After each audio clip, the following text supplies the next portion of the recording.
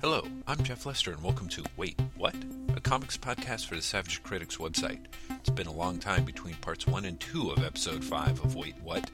Disney bought Marvel, Warner stepped in at DC to bring in more oversight, and the government instituted a program for blogging disclosure that has baffled everyone. But today's installment is still shockingly listenable. Today, by which I mean over a month ago, Graham McMillan and I talk about DMZ, Local and the Writing Career of Brian Wood, comics in PDF format, Peter and Max, a Fable novel, and a winding analysis of Dave Cockrum's return to Uncanny X-Men. We hope you have a listen, and we hope you still remember those far-off days of early September when people could talk about review copies without spending 20 minutes worrying about whether or not their house might be seized. Because Part 3 is right around the corner. Thanks for listening. Can I start with the story of the comic that I didn't read this week? Please do. I get, because I'm very lucky, even though I complain about it a lot, copies of certain comics from DC Comics. Mm-hmm. I got an envelope this week that included a letter introducing me to the new Kevin Smith series, Batman: The Widening Gyre. And that's all I got in the package. The comic was not included. And I think this was the smartest move that DC Comics ever made. Because having read Batman Cacophony, I think getting the package introducing me to the comic and the amusement I then got from not actually having the comic included in the package, the entertainment value of that was greater than I would have gotten from reading Batman: The Widening Gyre by Kevin Smith. So you're saying that you can recommend it based on your non-reading of it, or you can? I'm saying I can recommend the comedic experience of seeing a copy without there actually being a copy included in the envelope, much more than I can recommend the comic itself. I see. Well, that is something to, I think, keep in mind, in that if you can only make one non-purchase of a comic that you actually thought you purchased, it should be that book, I guess. That's exactly the lesson I was trying to give. Okay. That's the moral. Well, yeah, did you read all of Cacophony then? No, I read the first issue and then thought, wow, life is too short, isn't it? And then never read the next two. Yeah, it was kind of interesting. I picked that up and sort of flipped through it and read a scene or two and was very like I don't know. It'll be curious to me to see if, I remember there were times when I read Kevin Smith comic books and enjoyed them and considered myself a fan, and I after flipping through Batman Cacophony, I was kind of like, well, I feel like that era ended. It's good that you thought that era ended, as opposed to maybe I was wrong all this time. Well, see, that's it. Maybe this is my whole little Oasis blind spot is Kevin Smith books. No, exactly. I could be either I was wrong all along or something has changed. But see, that's the way I go with these things, because another thing I actually did get from DC was the 7th volume of DMZ, which I mentioned to you in email, because I liked it so much after bitterly hating the first couple of issues of the series that I've gone back and I've reread the first 4 trades, or read the first 4 trades, I should say. And I really like it, and it's kind of surprising. I remember really, really, really disliking the first couple of issues of the series, and thinking it was pretty much everything I didn't like about Brian Wood's work in one new glossier package. Right. And so it was really interesting to me to go back and reread that now, having read, 40 issues down the line, and wondering whether he changed as a writer, I changed as a reader, and realizing that it's a bit of both. The first couple of issues, I think, are still not very good, and betray what Wood definitely had back then of almost a sense of self-righteousness overwhelming any other writerly instincts he might have, which I think really fuels something like Channel Zero. Channel Zero reads far too much like, I've been to art school and I have a political mind, damn it, than anything else. And I think the first couple of issues of DMZ do the same thing. But as soon as he stops being angry and starts writing a story, it becomes a really interesting series. And how far in do you feel that happens? Pretty much by the second trade. Okay. I think this his "I am an angry young man" thing, I think, continues all the way through the first trade. But the second trade, I think, is a really interesting story that is still polemic-y, says he, creating a whole new word, but shows enough ambiguity that I was like, I wonder what's going to happen in the third. And pretty much after the third, I was hooked. Well, that's really good to know. I'm trying to think. Because you told me you didn't like Channel Zero, not Channel Zero, DMZ when we were talking about this in email. Oh yeah, very much so. My problems with Wood were that it struck me that he was one of those guys who kind of needed an editor more. Like the best thing he sort of had going for him was that sort of polemicism, and that behind it, I thought there were a lot of really bad storytelling choices, that there were things that he made a lot of what I thought were kind of amateurish mistakes. So DMZ, I remember reading the first dozen issues or so and feeling like it was somebody who kind of didn't know how to tell a story.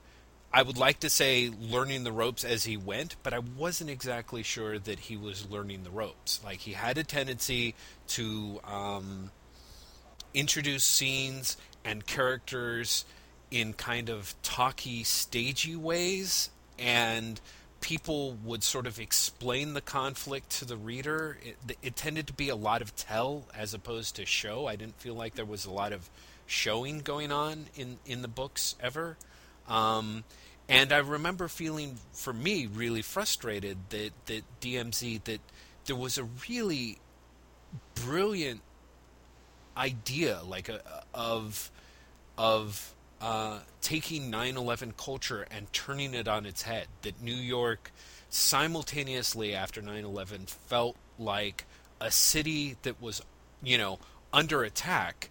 And then as time went on, as you saw the Bush administration really kick into gear, realizing that it was under attack sort of by the rest of the country in a way. So I thought that was such a brilliant and like a really brilliant idea. But what frustrated me at the time reading DMZ was I felt that Wood hadn't done enough research, really. I hadn't read a ton, but I had read War is a Force That Will Give Us Meaning, which was a book written by Chris Hodges, who was a war correspondent, and he talks a lot about what life is like during wartime. And I sort of felt like Wood had this idea. He kept telling you, like, okay, this is how things are, this is how New York is now. But apart from, like, kind of saying things like, people eat cafes that are fueled by cow farts, or I don't, it's been so long since I've read it. I clearly don't, it's even more obvious that I don't know what I'm talking about. But there was, to me, a kind of thing of, like, it wasn't, it sort of felt like I had no real sense of how New York had, apart from like these weird sort of very glib landmarks of like, oh, Central Park is now this and Brooklyn is now that, there wasn't really a feeling I felt of what it was like to live in that culture and how just how it felt. I felt like I was always being told. And again, that sort of polemicist kind of way of a propagandist will tell you how you're supposed to be feeling, but a really good one will actually dramatize it. The DMZ, the first 10 issues for me, felt very undramatic, but I take it on reading it, that's not the case. I'd really recommend reading the third and fourth trade then, and seeing what you think. Right. Because I would say the second trade is pretty much where he suddenly realizes that he should be telling stories. Mm-hmm. Or no, that's not true. That's unfair. It's the one where he realizes how to tell stories within that context, Right. and he's learning as he goes. Mm-hmm. But I think the third and fourth are the ones where it becomes less obvious what stories he's trying to tell, and I think becomes more interesting because of it. Right. Well, and I think that's I think that sounds like a good thing. I was both surprised and kind of heartened to hear that you had liked them and wanted to go back and revisit them, because I do feel that Wood's one of those guys who, for the most part, I feel like his intentions are pretty noble. In that way, I don't feel that it's all. I feel like he certainly wants to be able to do this stuff and do it well.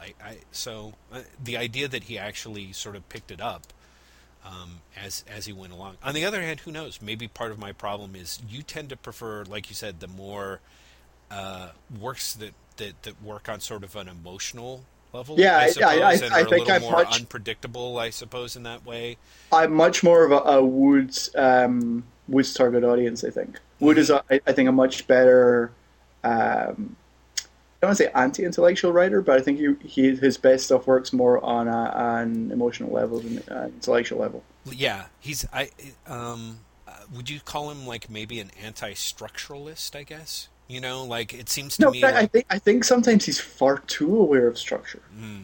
I think he can intellectualize the writing process without intellectualizing his stories, if that makes sense. Interesting. Because I always felt that my problem was that he tried to eschew traditional structure, like he was trying to say that, he was always saying he was trying to do new things, but I never really had a sense that he had the building blocks, to the original structure. He knew the original structure in place, So, so like I said, I have a tendency to believe that, like, that you are. Like you said, you respond to a story's sort of emotionalism, and I tend to get very antsy if I feel like if the person doesn't have the structure grounding it. I tend to get very much like, well, this person's lost and it's not working for me. Like, I guess I lose faith in the writer faster. Did you read Local? I did, and that's to me a pretty good example of what I'm talking about, because it started pretty strong, and then it seemed to me to get really lost. And That's why I was asking, because he pretty much throws out his original idea and his original structure by like the fourth issue. And you can tell like the book shifts in order to accommodate what he then wants to do, which is valid, but at the same time is not necessarily what you sign up for. Right. And I think that is one of those things that's pretty. It is pretty hard to say in advance that you're going to do what what you say you're going to do, and then not have it sort of grow and evolve on you.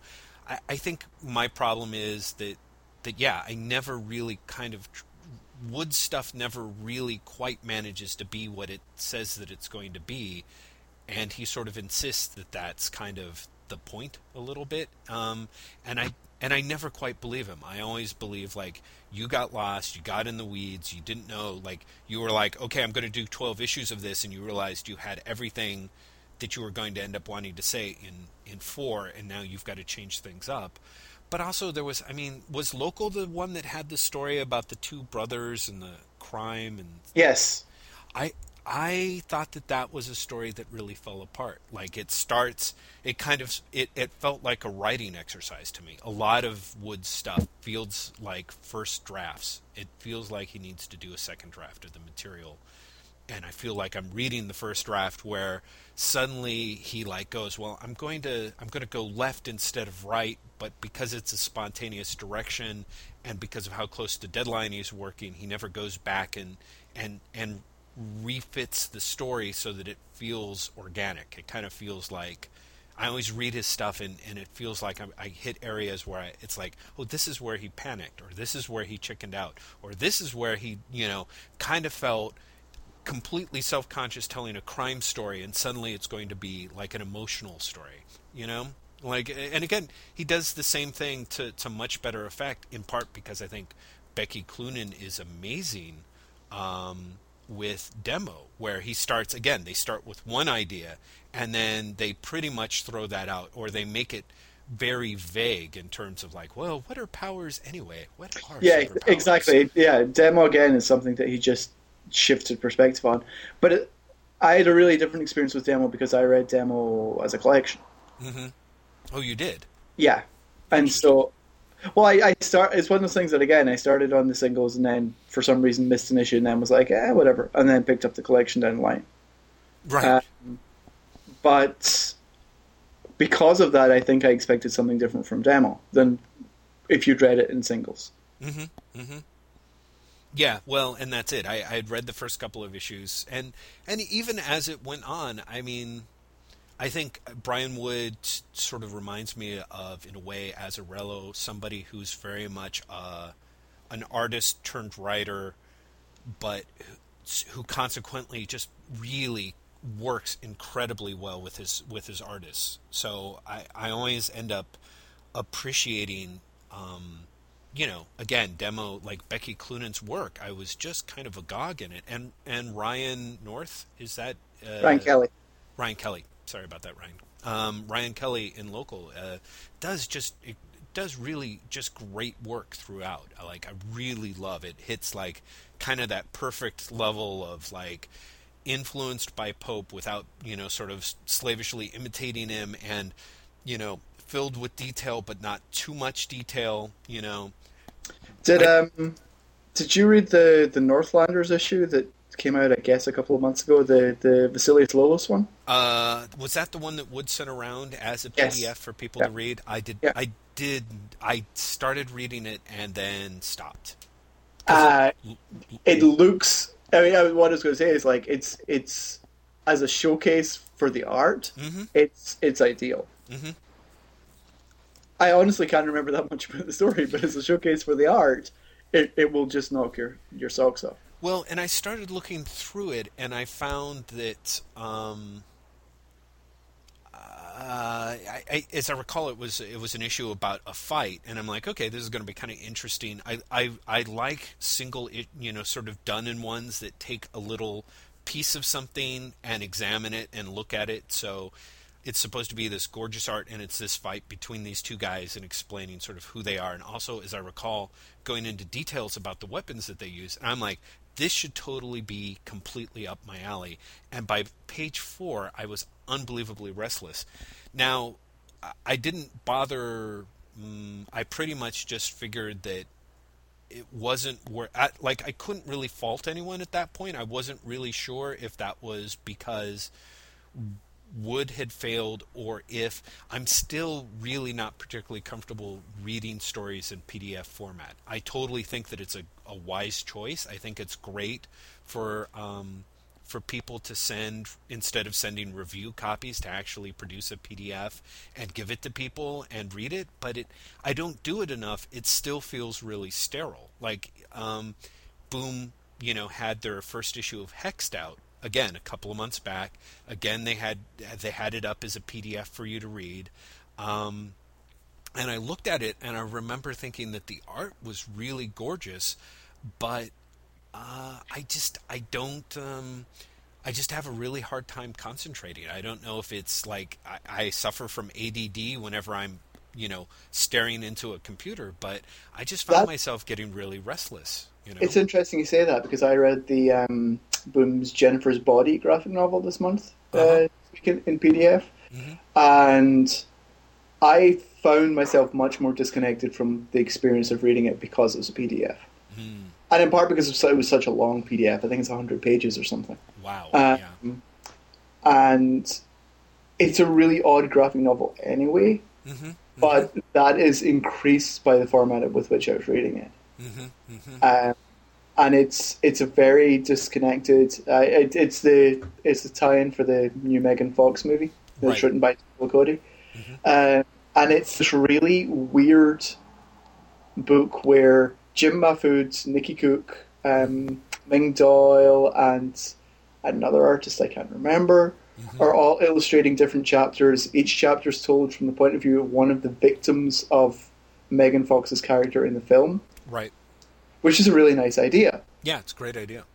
But because of the artists being so different, or actually that's not true, because Mahfoud is so different from every other artist in the book, Mm-hmm. there's such a disconnect between his chapter and all the other chapters that it throws you off. If everyone's style was so different, it would have been one thing. But it's the fact that Mahfoud is so different from everyone else in the book, that, and also his chapter is first. You don't recover from it. Everything else seems dull in comparison to his chapter. That's a drag.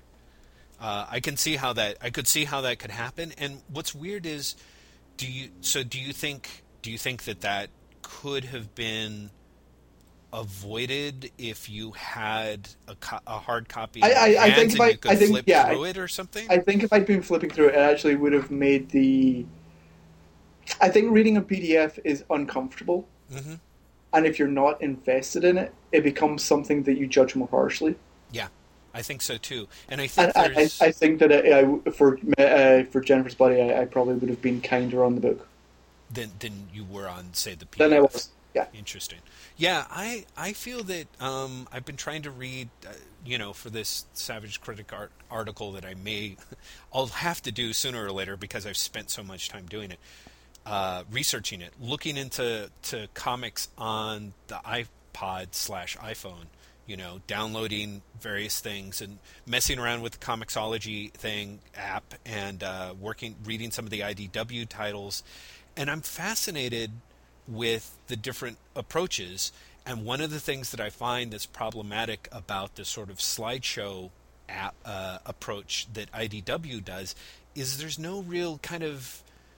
You just don't have a sense of how long things are. I mean, there's probably a way that you double tap it and it says 15 out of 47 or something like that. But panel by panel, I just find myself thinking, and again, with the Comixology, some of the stuff that I was looking at, the Comixology thing has a way to really, it guides you through the comic page and then you can move back and look at the whole page if you want.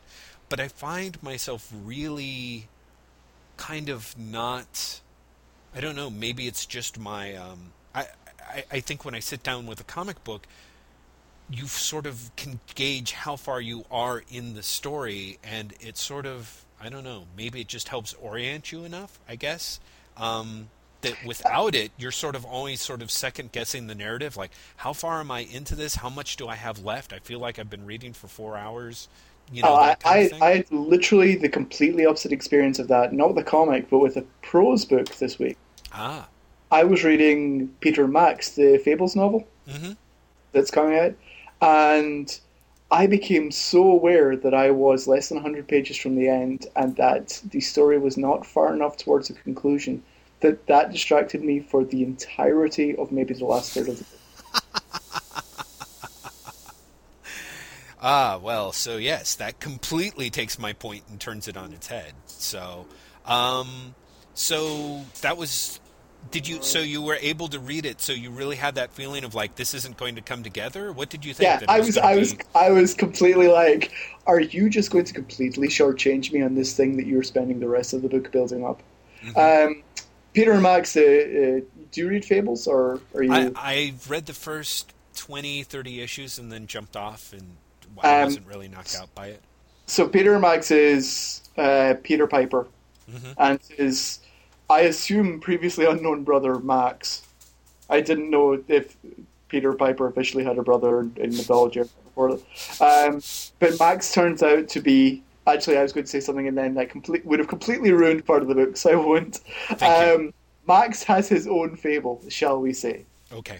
And it is... Basically, the entire book is teasing the two brothers meeting up again. And you are maybe 40 pages from the end of the book before they meet. Or before they're even, anywhere close to meeting. Right. And it really, really... By that point, I was so hooked on what was happening in the book. I was getting kind of mad at Bill Willingham at the possibility that maybe he was going to shortchange me. I really was. I was like, no. If you end this with a to be continued or anything, I will get on a plane to wherever you live and I will hit you in the head. Well, I loved it as a book. The ending is rushed, okay. and then some, but still satisfying despite that. I thought it was a very, very good book. Okay, so it's a good read. I heard someone saying, someone else had said that I think it was J.K. actually was saying that he really enjoyed Willingham's prose style and thought he was a really good writer. I was kind of surprised. It flows really well. Mm-hmm. Mm-hmm. It starts off kind of awkwardly, and I don't know if that's because he just felt that he had to get the history of the fables into like the first couple of chapters, and he does. He actually explains more about why they're called fables and the history of Fabletown and everything there than I think he has done in the comic. But it's kind of awkward when he's doing so. Yeah, yeah. It only really gets going when the story itself gets going, which is about the third chapter. Huh, that's kind of awkward. I think he was finding his feet as much as anything. Mm-hmm. Mm-hmm. Huh. Well, that's but overall you enjoyed it and would recommend it. Overall, I would highly, if anyone enjoys the Fable series, they should definitely pick the comic. Well, very nice. It's comparable to probably the strongest of the comics. Oh, good. So, and I actually hesitate to ask. So, do you follow Fables like in trades or at all? I do. Oh, In trades. Okay. Not in the individual, and I don't follow any of the spin-offs. So, I don't know. There's something about Fables I think Jack of Fables does not have. Do you have speculations as to what that might be? Because I'm kind of curious as to what. Because some people, I think part of it is I just dislike Jack as a character, and I think Jack of Fables, in being more true to that character, is a more arrogant, sarcastic, snide book that looks down on its audience in a way that Fables isn't. I see. I think Fables is a more sincere book. Fascinating. Well, and it makes sense. I mean, it's also, if you don't like the character, I can see why you would not like the spin-off title. You know, it's like if your least favorite character in X-Men was Wolverine, why would you follow the book, you know? Because you love the X-Men like I did. Yes. Is that the point where, well, I guess we'll have to save this for another time, but I quite enjoyed the second part of your X-Men discussion, and I really should write the third part, shouldn't I? Well, yeah. I mean, the second part only went up just recently, though. Yeah, but I actually wrote the second part last week.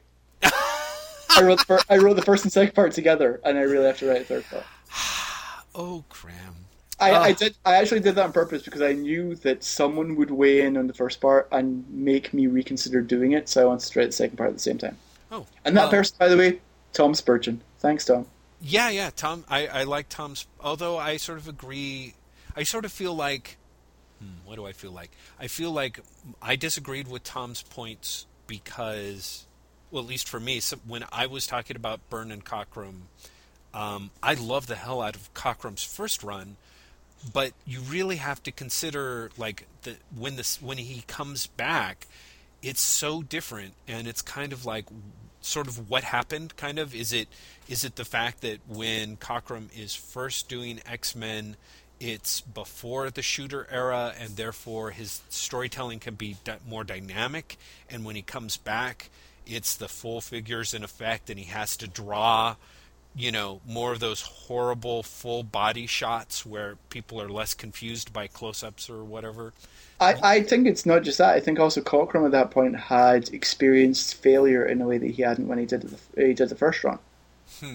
Because at that point he'd had what was the book he left X-Men for? The Futurians, his own book? No. He did. Might even have been the Star Trek series. Really? He left for another ongoing series that got cancelled.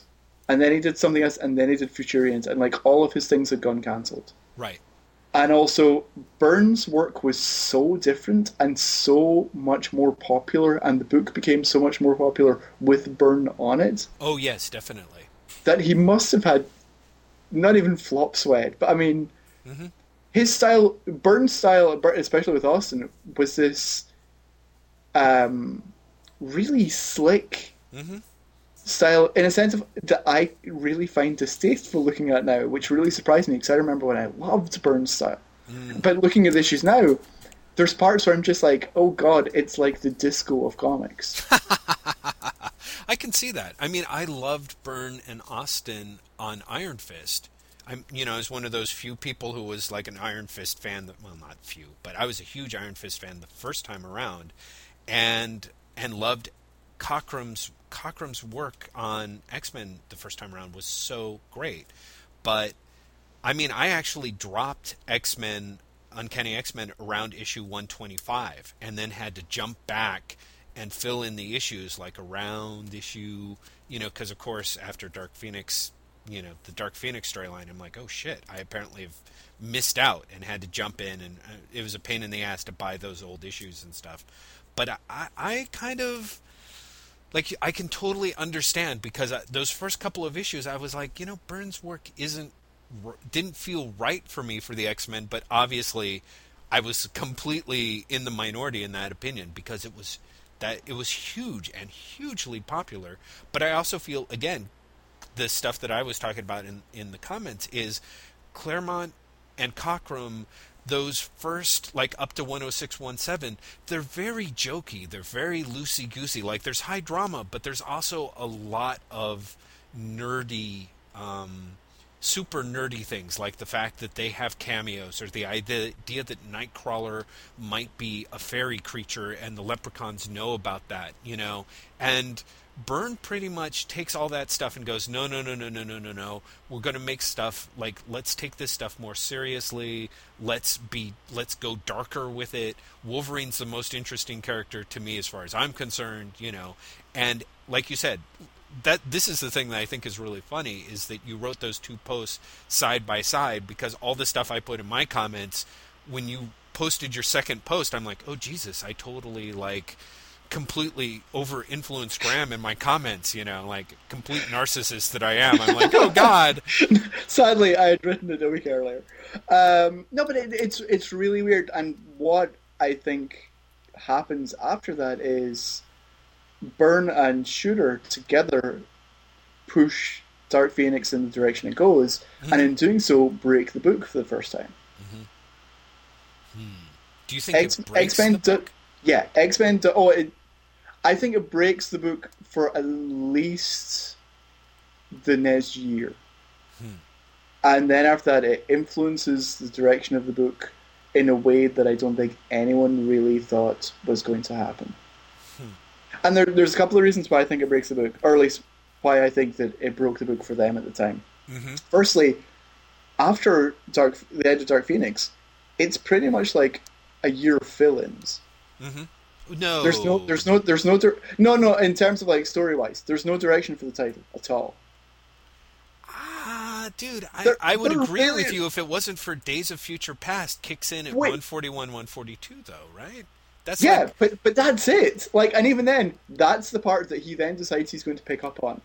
That is 2 issues of Fluke in the middle of, oh look, here's the alien against Kitty Pryde, or Nightcrawler and Wolverine go to Canada, or here's Doctor Doom and Arcade. Like, it's not like 141, 142 comes around and Claremont immediately goes, this is the direction I'm going in. It takes him a while to come up with that. But I don't think that that's because of Claremont. I think what happened is, like, Claremont, like, Byrne is such a huge component of the X-Men that when he leaves, it takes a long time for Claremont to figure out what to do and what he wants to do. But I don't think I don't think it's Dark Phoenix breaks the book. I think John Byrne leaving breaks the books, because usually after each one of the, oh no, somebody's dead, or we think somebody's dead, there's a lot of, the Uncanny issues have a lot of leisure time of, like, oh gee, somebody's dead, we should sit around and scratch ourselves in the Savage Land for an issue or two.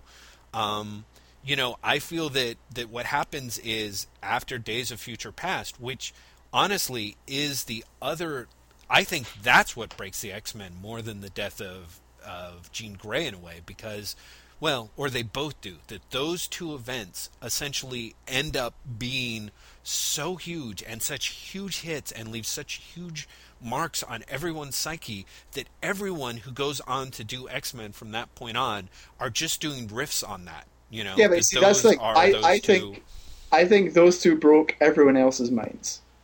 I think Claremont was pretty much affected by Dark Phoenix all the way through 175, Mm-hmm. which is Madeline Pryor and the marriage to Madeline Pryor. Mm-hmm. Mm-hmm. And then I think it's after 175 that he really gets into his Days of Future Past kick. Exactly. That's what I'm like. It's like those two riffs, you know. No, but that's what I mean. But it takes him what 3-4 years to go from the original Days of Future Past to starting to just cannibalize it for parts. Yeah, but if only because he's too busy cannibalizing the Dark Phoenix storyline for parts. You know, I mean, he's sort of that whole all the stuff, all the. After you've got the Doctor Doom thing, I don't even remember what happens at 150, but that super... what's that? Magneto. It's the first time they beat Magneto. Oh, is in 150? Okay. Yeah. And even then, I'm pretty sure it might actually just be Scott that beats Magneto 150. I'll have to like check.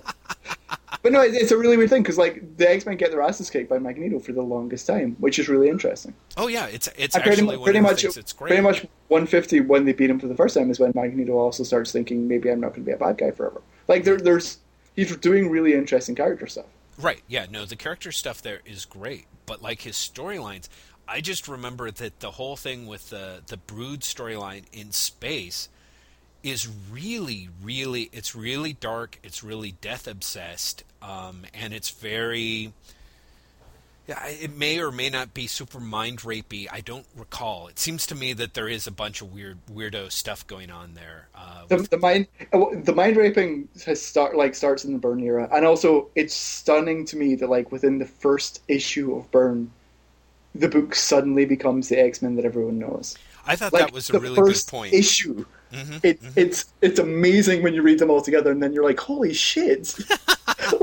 like it really is. All of a sudden crystallizes, but Mind Rape like really starts getting played up pretty much immediately after right, with the Hellfire Club and Mastermind and but after Dark Phoenix it really starts getting played up pretty much as 151, because that's when the White Queen takes over Storm, and okay, then there we go. Like the Brood are taking over the X-Men. Exactly. Like it's like pretty much from that point on, someone at some point is pretty much going to be mind controlled. Yeah. Well, see, so I think we can say it's sort of a triumvirate between the Mind Rape and the Dark Phoenix and the Days of Future Past. Like, these become sort of Claremont's like weird fetishes for like a huge chunk of the run after that, wouldn't you say? And then what happens is he hits like 201, and then he's just screwed. Like 201 knocked him off his run so much. And it's really funny that when I said that last time, lots of people in the comments were arguing with me and saying, no, I really like the Australia sound and everything. And I'm not saying any of that is bad. I'm just saying he's pretty much making that up on the fly. And when you read them in large chunks, you can see that after a while he's just like, this isn't working. I'm going to change the status quo again.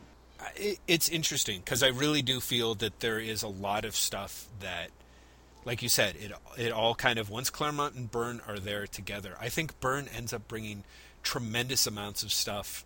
I mean, that's the thing that I think is so funny about Byrne, is I think that he would probably talk with pride about the idea that, he had more influence on Claremont than Claremont had on him, And I think he'd be entirely correct, to be honest. Mm-hmm. I agree. I just think that what's funny, while he's right, the difference is kind of that shouldn't necessarily be a point of pride. That it is very much the fact that Claremont is able to truly collaborate with the people that he ends up collaborating with in a lot of ways, in that he takes from them, and then it kind of fuels his interests and his obsessions, He ends up being far different because of Byrne than he would have been if Cockrum had never left X-Men, and I think we would have looked at a very, very different book.